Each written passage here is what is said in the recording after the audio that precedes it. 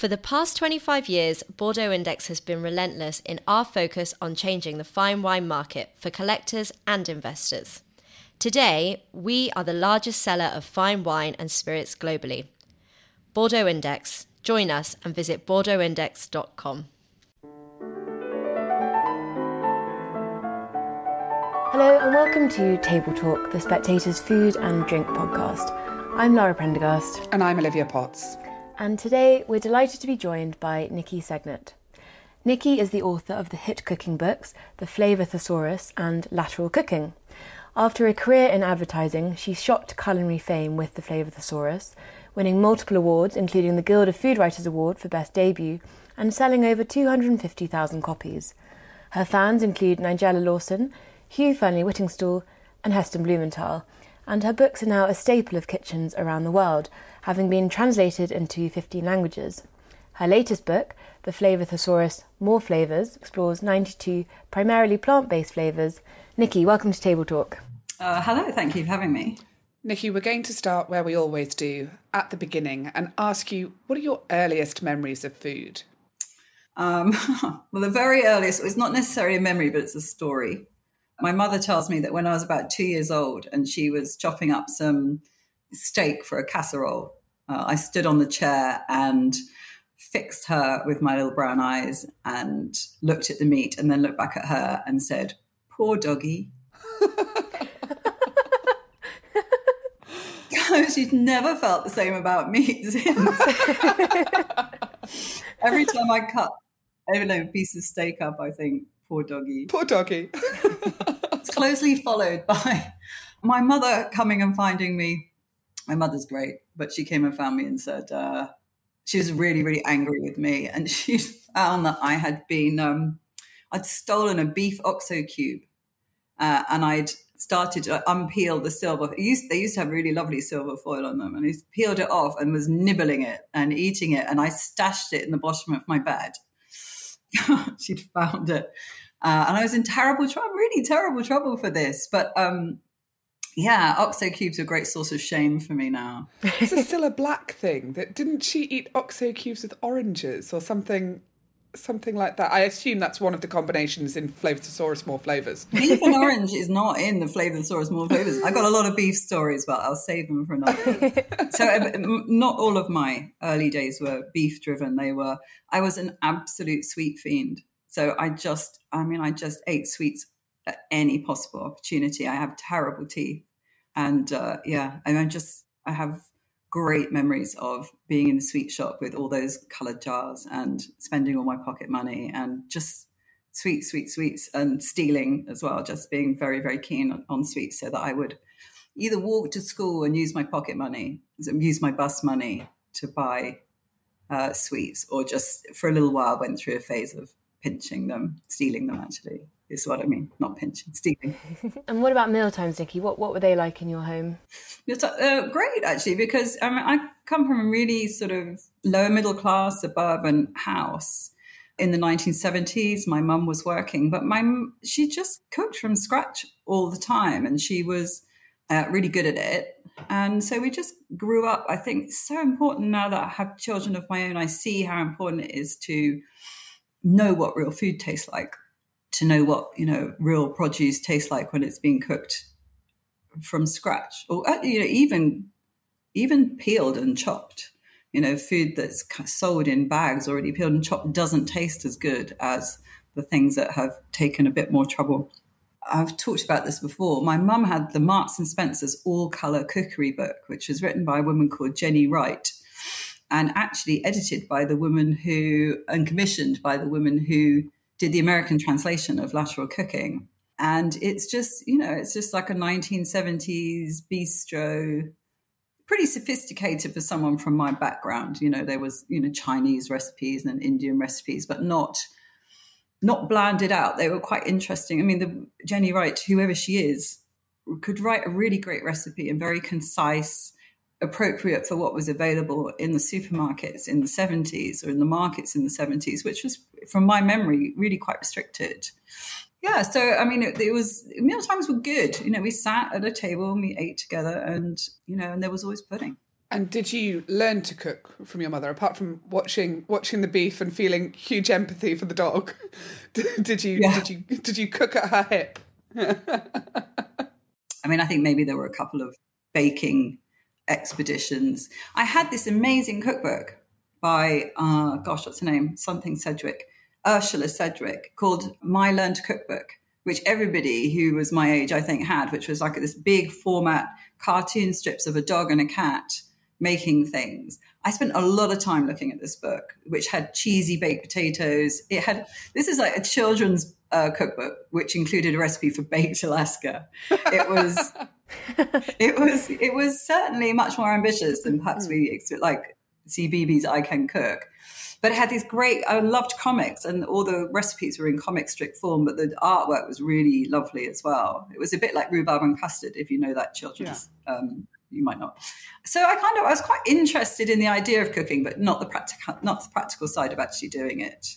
So no, it wasn't something. I didn't cook until I was in my mid-20s, really. I always like it when people say that. It makes me feel more secure in my own cooking, because I didn't grow up with any sort of instinctive cooking, and I always feel slightly lesser than those who were making apple pies alongside their parents and grandparents, which is just not really a part of my childhood. No, I mean, I think Delia Smith had a lot to do with me learning to cook when I suddenly decided that I would do that. And I found, by complete coincidence, a copy of the Marks and Spencer's colour book cookbook in a bin in the advertising agency I was working at.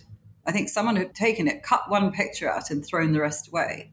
And so for many, many years, I had this very familiar book to me where I could make the things that my mum made. It didn't taste quite the same, but it had everything except the lemon honeycomb pudding was there. So I used that, and I used a lot of, I think the Delia Smith, it was probably the all colour cookery book stuff, which are kind of really, really well explained, aren't they? I mean, they're very good for people who don't know. It's kind of tells you to turn the tap on almost. It's so proper primer. Niki, just taking back a little bit before then, what about school food? Do you have happy memories of school food? I have happier memories of school food than I do of school. I had a terrible time at school. I mean, I just went to the local comprehensive and the local primary school. I thought the food was great. I loved it. I mean, I was just probably quite a hungry child. I really liked to eat. I would always be the first in the queue, I remember even clutching my plate to my chest. And the food was really good. There was a lot of roux making in the school at that time. So you'd have things like chicken supreme and very nice curries and very good roasts. And, I just remember it being excellent. But, I'm of a certain age when school was buying in ingredients and they were peeling things and chopping a lot of it. I mean, there were certain things, I think, like the carrot and swede, which was like in batons and was always freezing cold, even if you were first in the queue.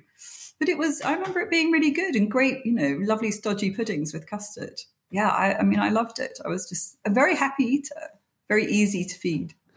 And when you say that you taught yourself to cook, through Delia and finding the St. Michael or the Marks and Spencer's all colour cookery book when you were in advertising, was there a period after you'd left home, before you got to that stage of deciding to learn to cook, where you were sort of feeding yourself without cooking, if you know what I mean? Yeah, well, I lived with when I moved up to London from Hampshire, I was 18, and I was working in the Her Majesty's Tax Inspectorate.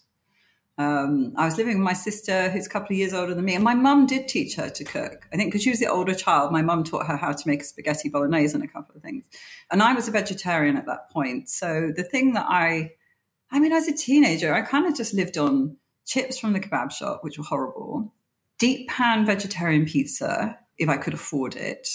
There was a Holland, because it just wasn't ready meals and that kind of thing. So if I wanted to eat, I ate crap out of tins. I like spaghetti hoops and fried egg sandwiches and stuff. I was a teenager. I was only interested in going to clubs, meeting boys, music.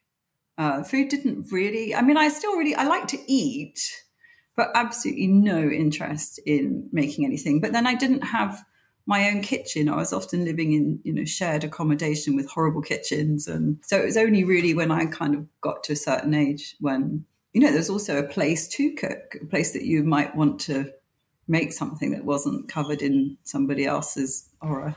And can you take us through the moment when you first thought of the Food Thesaurus and how you went about considering writing it? Because it's obviously quite a technical, detailed book. How did you go from the sort of early stages of your interest in food to writing this book that's become a kind of Bible for foodies? So by that time, we swung to the other extreme. I was not vegetarian anymore, so I was eating a lot more widely. I was really interested. I think advertising has given rise to quite a lot of people who are food writers and maybe drinks writers. And I think it's that part of the culture at that time was that you went out to lunch a lot to really nice places. Suddenly you're exposed to a very different kind of, deliciousness. And you want to try and replicate that kind of stuff. So I was still working in advertising. I had never really written anything. I think I found out, I thought I'd always said like I'd never written anything, but I found this appalling entry to a Waitrose food writing competition in my old papers the other day. So I obviously was having a crack at it. I'd done a wine course, learned a bit more about the difference between taste and flavour, and became really interested in unusual flavour pairings, things like they were collecting in my mind, strawberry and balsamic vinegar, chocolate and chili, the things that Heston Blumenthal was doing in the Fat Duck. Really wanted to know was why. Why is that? Why does something work particularly well with something else? Is there some kind of scientific rule that I don't know about? And then the real trigger was watching MasterChef and seeing someone pair butternut squash and blueberry and thinking, oh, how did they think of that? And going from my desk at work that lunchtime the next day to buy a book about flavour pairings and finding that there wasn't anything. And then looking on Amazon here and in the States and finding that there wasn't anything. And my husband's a writer, and I sort of joked him, like, oh, I should write it myself. That was obviously just a passing comment. But I was sitting at my desk a few days later when the title it can almost feel it just kind of popped into my head like a letter in a letterbox, the Flavour Thesaurus. And so kind of with that, you have the suggestion of a form, and, the back would be this index and the front would be some kind of elaboration. So I started to collect the list of pairings, which really didn't take very long. It was a couple of weeks' work, and then wrote a few sample chapters. I think you can actually kind of see which ones they are when you look at the book, because the entries are much shorter. I get much more windbaggy as my career develops. And how did you go about pitching it to publishers? Was it kind of immediately a hit, or did you have to work quite hard on that side of things? Well, I got an agent first on the strength of... So I wrote a proposal, and working in advertising gives you a lot of discipline for that kind of thing, because you're used to doing a lot of research, and then distilling it into a couple of pages and talking about being able to reduce the idea into, one sentence pitch and all that kind of... I'm very used to doing that kind of thing. So I wrote a really good proposal, which got turned down by just about everybody. It just went out to everyone, and everyone came back and said, don't get it. Why wouldn't you just use the index of a book for this? And and it's awful. I don't know if you've been through that, but I was so upset. I was just so gutted.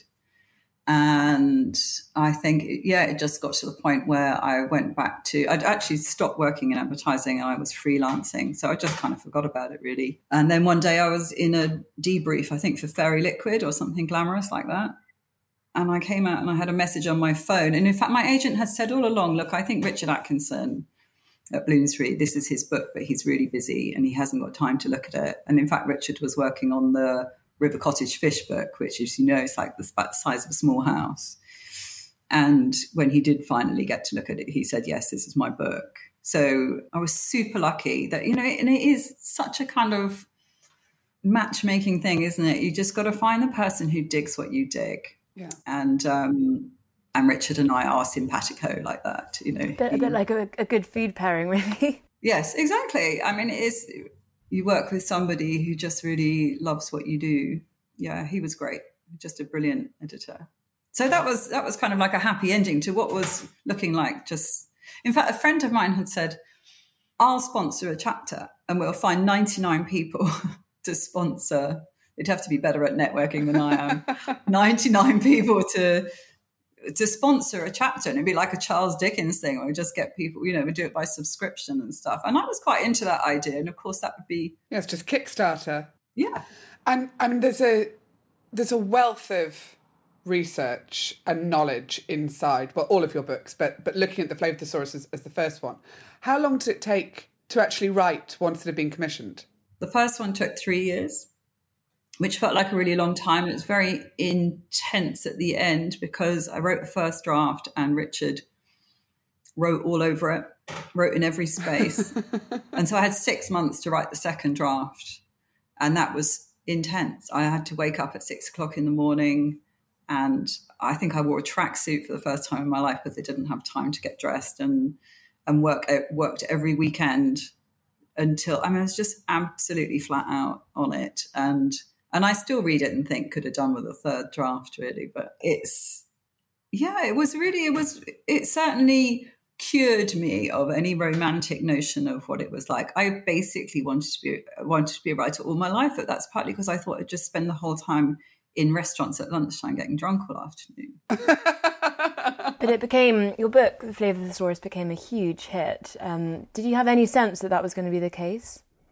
No, I think so. The first print run's like 5,000. It's really quite, I think a lot of books would be quite small, but because there aren't any pictures, it's quite easy to like reprint more and more. So I think probably these days you have, if you've got pictures in your book, then it goes off to China and it has to be printed, and the investment is much bigger, isn't it? But so it's a small first print run.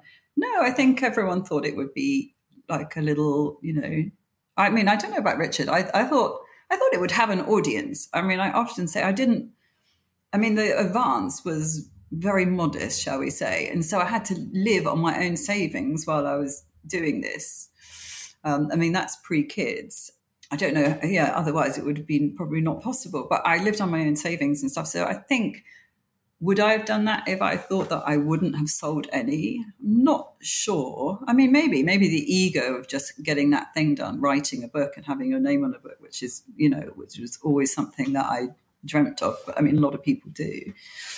I didn't think it would do this. I didn't think that it would become like it has. And certainly when the first foreign rights were sold, that was a massive surprise because it just seemed to me such a kind of eccentric book. So, such a very specific voice that I didn't really know what people would make of what Bubble and Squeak is, or like making jokes about smoking and things like that. And Niki, for readers who perhaps aren't familiar with it, can you kind of take us through some of the pairings, perhaps some of the more kind of unusual pairings that you came across or came up with? Oh, God, I should always be much more prepared for this question. So in the first one, I think, it's a real mixture, isn't it? It's a miscellany so it's about 1,000 different flavour combinations with something written for each. And so, in some case, it might be talking about how rhubarb and ginger, it's quite a classic pairing in this country, but it's came from the pharmacy. And at a time, of course, at one time, recipe books were also, books of medicine. And so that mixture of rhubarb and ginger is, if you had a bad stomach, the rhubarb was a purgative and the ginger was to settle your stomach. And now people make rhubarb and ginger crumbles and stuff. And it's like that pairing, which I have my doubts about in terms of its sensory beauty. But that pairing has become classic. It gets handed down, and that's how flavour, that's how some pairings are. They've become set because we have repeated exposure to them. Some of the more unusual ones. The one that excites me and still really excites me is coffee and orange. Like seeing coffee come away from just kind of typical brown flavors. So all those syrups that you see in coffee shops, that are caramel and nut flavors and all those, what we call brown flavors. I made this coffee and orange liqueur, which is from a Patricia Wells book, where you just stick loads of coffee into a big orange that you've cut 44 slits in, and you put a coffee bean in each one, and then you put it in some booze and you leave it. And what's beautiful about it is sort of the flavors are quite evenly matched. So you can taste the orange through the coffee. And I compare it's a bit like a chocolate orange profile. It's very interesting. It's very specific. It's very complex. There's such a lot going on because you've got two flavors that are that have bitterness as their taste base, and then lots and lots and lots of different flavor molecules, quite opposing flavor molecules. So you get this breadth of flavor. And in fact, coffee and blackcurrant, another great coffee and fruit combination. And when I looked more into that, because I tried that in some little restaurant in the French Alps. Some guy made this incredible dessert, which was meringues and creams and a really intense blackcurrant sorbet and a very equally dark and intense dark coffee ice cream. And both of them were in this dessert. And it was so wild. It was so sexy as a flavor combination. And when I looked into it, I found out that, there are lots of red wines from the mountains that have both blackcurrant and coffee notes to them. And actually somebody from Taylor's, I think, who package and sell coffee, said that actually a lot of coffee has quite a lot of rich blackcurrant notes. So you find these things that kind of surprise you and you think, really, does that work together? And then you're finding these echoes in nature of these two flavors together. So, I think that's one of my favorite surprises. And with the latest book, you've obviously returned to flavour pairings, which you say Lateral Cooking, which is coming between the two, looks at techniques and sort of how one technique then builds out to various different types of batters or doughs or that sort of idea. But looking at more flavours, the later Flavour Thesaurus, did you always feel that there were combinations that you hadn't had the space or time to explore in the first book? Was it always sort of in the back of your mind to come back to these pairings, or is it newer than that? How did it come about? It's sort of by surprise, really. I just, a lot of people people would come and talk to me at, literary festivals and things and say, oh, you didn't write about this, and I wish you'd written about lentils, and I would own pretty much everything. Like, yeah, I wish I'd written about that too. And it just, as I say, there was 3 years I had to get that book finished. And it was going to be 100 flavors, but I didn't have time to finish, or the inclination, to be honest, to finish off the courgette chapter. So it went off with 99, which is kind of nice because it's sort of a bit more quirky. So obviously a lot of people are like, I wish you had written courgettes. And of course it is something that people end up with a glut of. And, and there's often, good use of the Flavour Thesaurus when you've got something that you want to use up. But so there was the kind of collection of things in my head that, I would like to write about. And of course, as we use more things like, was we using tahini and pomegranates and all the kind of things that have become quite commonplace in our cooking through people like Ottolenghi and Ravinder Bogle and people like that who are making these really fantastic recipes. I suppose that in the back of my mind, I sort of thought it would be a good thing, but I didn't want to do it. I didn't feel like doing it. I didn't want to go through it again. And then one day I was sitting in a pub with my husband because we didn't have to do our tax return because we'd already done it, but we booked a babysitter. So we went to the pub. Sounds great. This is where all good ideas. He went off to the bar to order some food and he brought me a pint of Guinness, and I took this first draft of delicious cold Guinness, and that's how it just came into my mind then, like, God, I could write about all these different things. It's not having to write a book, it's having to write it's like a project on each of the flavors. And you want to write about broad beans, and you want to write about okra, and you want to write about all these things that you don't know enough about. So he came back from the bar ordering the food, and I was fizzing. I'm like, oh God, I just got to do this and it's going to be great. And talked to my agent and Richard about it the next Monday. I decided I'm ready to do this. And I hadn't finished Lateral Cooking. I finished that and I was into it. And it was exciting to be back there again, because I think I thought there would be a lot more in terms of research to draw on. I thought there would be, in the 10 years that have passed since the Flavour Thesaurus, given that flavour has become just generally a much more exciting, interesting area, I thought there would be more material, and I was wrong about that. So I was, it's a little bit disappointing. I did find things like new lexicons for things, which does help. lexicon developed for pomegranate, for cashew nuts. What else? For pecans. There's been one for maple. I've done a chapter on maple syrup, which is always a joy to write about, because when there's lots and lots of flavour going on, and they have quite a lot of money behind them, so they tend to have quite a lot of interesting research to draw on. Yeah, it was good. I was excited about it, and I found the proposal the other day, because I still wrote a proposal for it, and it said, I think this will take me 2 years to write. It was 4. Niki, when you're at home, you live in London with your husband and children. What do you like to cook? Do you apply the principles from your books to your home cooking? Yeah, particularly, I think Lateral Cooking probably had quite a lot more to do with that. I was a better cook for writing the Flavour Thesaurus, but Lateral Cooking was the thing that took me to the difference between someone who follows a recipe and who really can just go to the fridge and look at what I've got or what I need to use and get on and make something. Get on and make something that I want to eat as well. So, if you've got all those forms in your head, you can just you don't need to look up what to do with it. You know what you like, and you know what to do with it. I'm super waste conscious, which is partly a shopping challenge as much as it's a cooking challenge. But I do tend to look at what's in the fridge. What have I got? And then use something around that. I find myself, I think with small children, I find myself cooking a bit more routinely than I did before the kids came along, because I like the idea of them growing up with certain things that they eat on repeat, much more like the mum has a repertoire, like my mum had a repertoire, so that they grow up with a group of things that feel kind of cozy, homely. Like they really love pea soup. So, it's swimming tomorrow, I'll make sure there's pea soup for when they finish and stuff like that. I think if it was, if they weren't about, I'd be doing slightly more exotic things. I'd like to think I'd be doing more exotic things.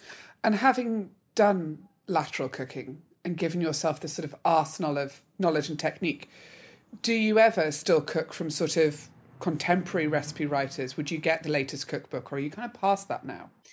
Well, I don't have a lot of space. I don't know if you find that. I feel like if it has to be a bit of a one in, one out. What have I made lately? I made things from Ciccone book, which I just really love her recipes and her kind of plant forward ways, which are kind of so unshowy, but just her relationship with flavour is fantastic. She's such a brilliant. I make things out of the OTK book, books, the Ertelenghi couple. So yeah, because they are those people are doing like really creative things, aren't they? And I think that's probably lots of work goes into developing those recipes, and they're so good, and they're so, they're I think they're semi-chefy in a way. I feel like they often require a bit more time and stuff like that. Most of the time I don't have the time to spend 2 hours making something. And you mentioned the sort of plant forward nature of the Ciccone cookbook. The Flavour Thesaurus, More Flavour, is predominantly plant-based. That's right, isn't it? Yeah. When and why did that decision come about? Was that embedded in it from day one?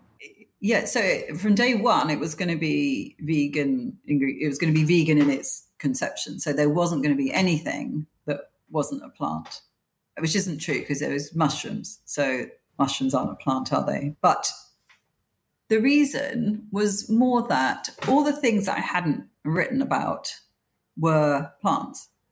And there were things that I thought when I was writing the original Flavour Thesaurus that didn't have a place there because, what was I going to write about rice and what was I going to write about? Beans was a very strange thing to leave out of the original. But anyway, I think for some reason or other, there's not really any beans in the original Flavour Thesaurus. And the only meat that anyone had said, I wish you'd written about, was duck. And I thought, I can live with a book that doesn't have duck in it. I love duck, but I could live with a book. So I'm just going to keep it to being all plants. And I think I'd been working on it for about 2 weeks when I realized it's just not working, or not working for me. Because, I'm not a vegan, I'm not a vegetarian. And without eggs and without some other kind of, well, mainly without eggs, but I just found that every time I was trying to write one of the short running recipes that you get in the Flavour Thesaurus, like just like do this, and it's very, very basic. It was like being caught in brambles. You have to explain so much, because I'm not writing. If it's for an audience who vegan, they probably know all those kind of things that you have to do in order to make a recipe, or you make a particular form in a vegan fashion.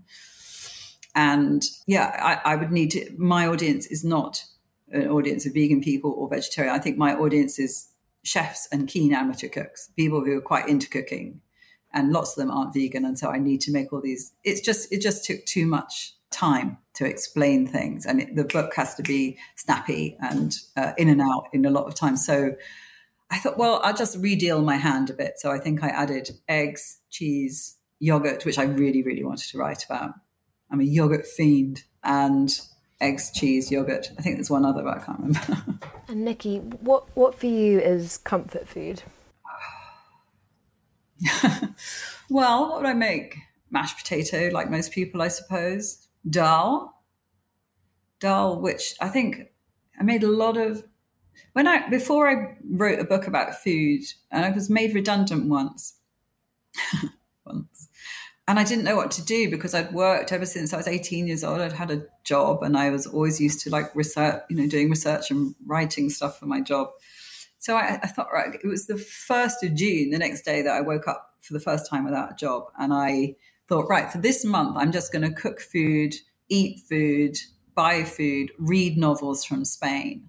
So I did that. Cooked for the Morrow book loads. I went to all the Spanish delis in London, and I read Don Quixote, and I was just like got really, really into Spanish, like really under the skin of Spanish cooking, Spanish eating. And obviously you pick up a lot about flavor principles. But I did an Indian month. So I was unemployed for a few months, and I did an Indian month, and I made a lot of dal in that Indian month. And it was weird, because I don't think I didn't used to like dal.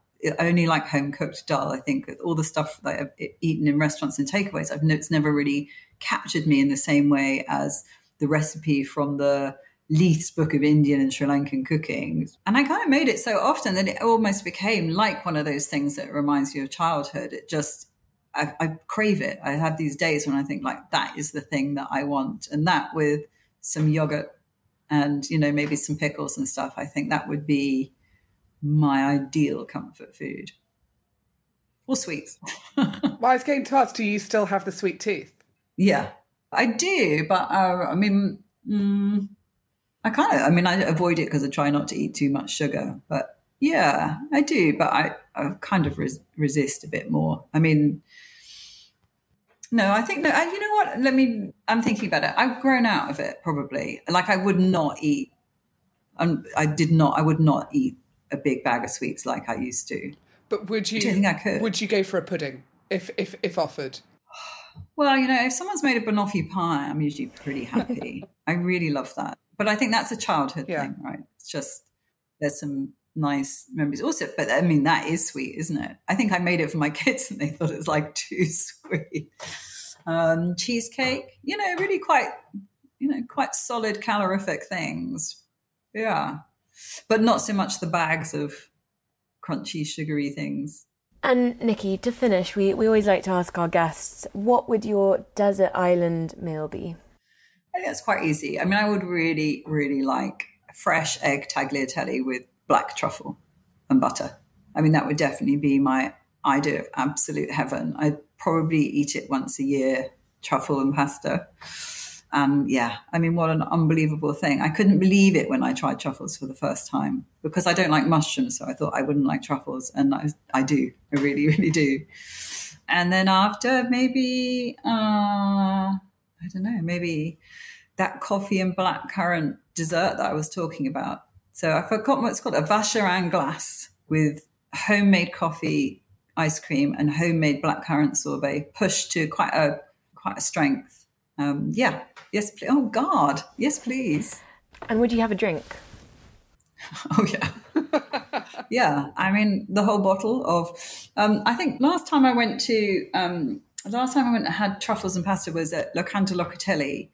And I asked the sommelier for a wine match, not too expensive. And he he chose a red for me that was, I think, might be one of the house reds. He said, you don't need a very fancy wine with that. So a nice bottle of red that someone else has chosen.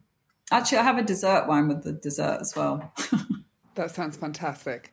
Niki, thank you so much for joining Table Talk today. And Niki's new book, The Flavour Thesaurus, More Flavours, Plant-Led Pairings, Recipes and Ideas for Cooks, is out this Thursday, the 11th of May.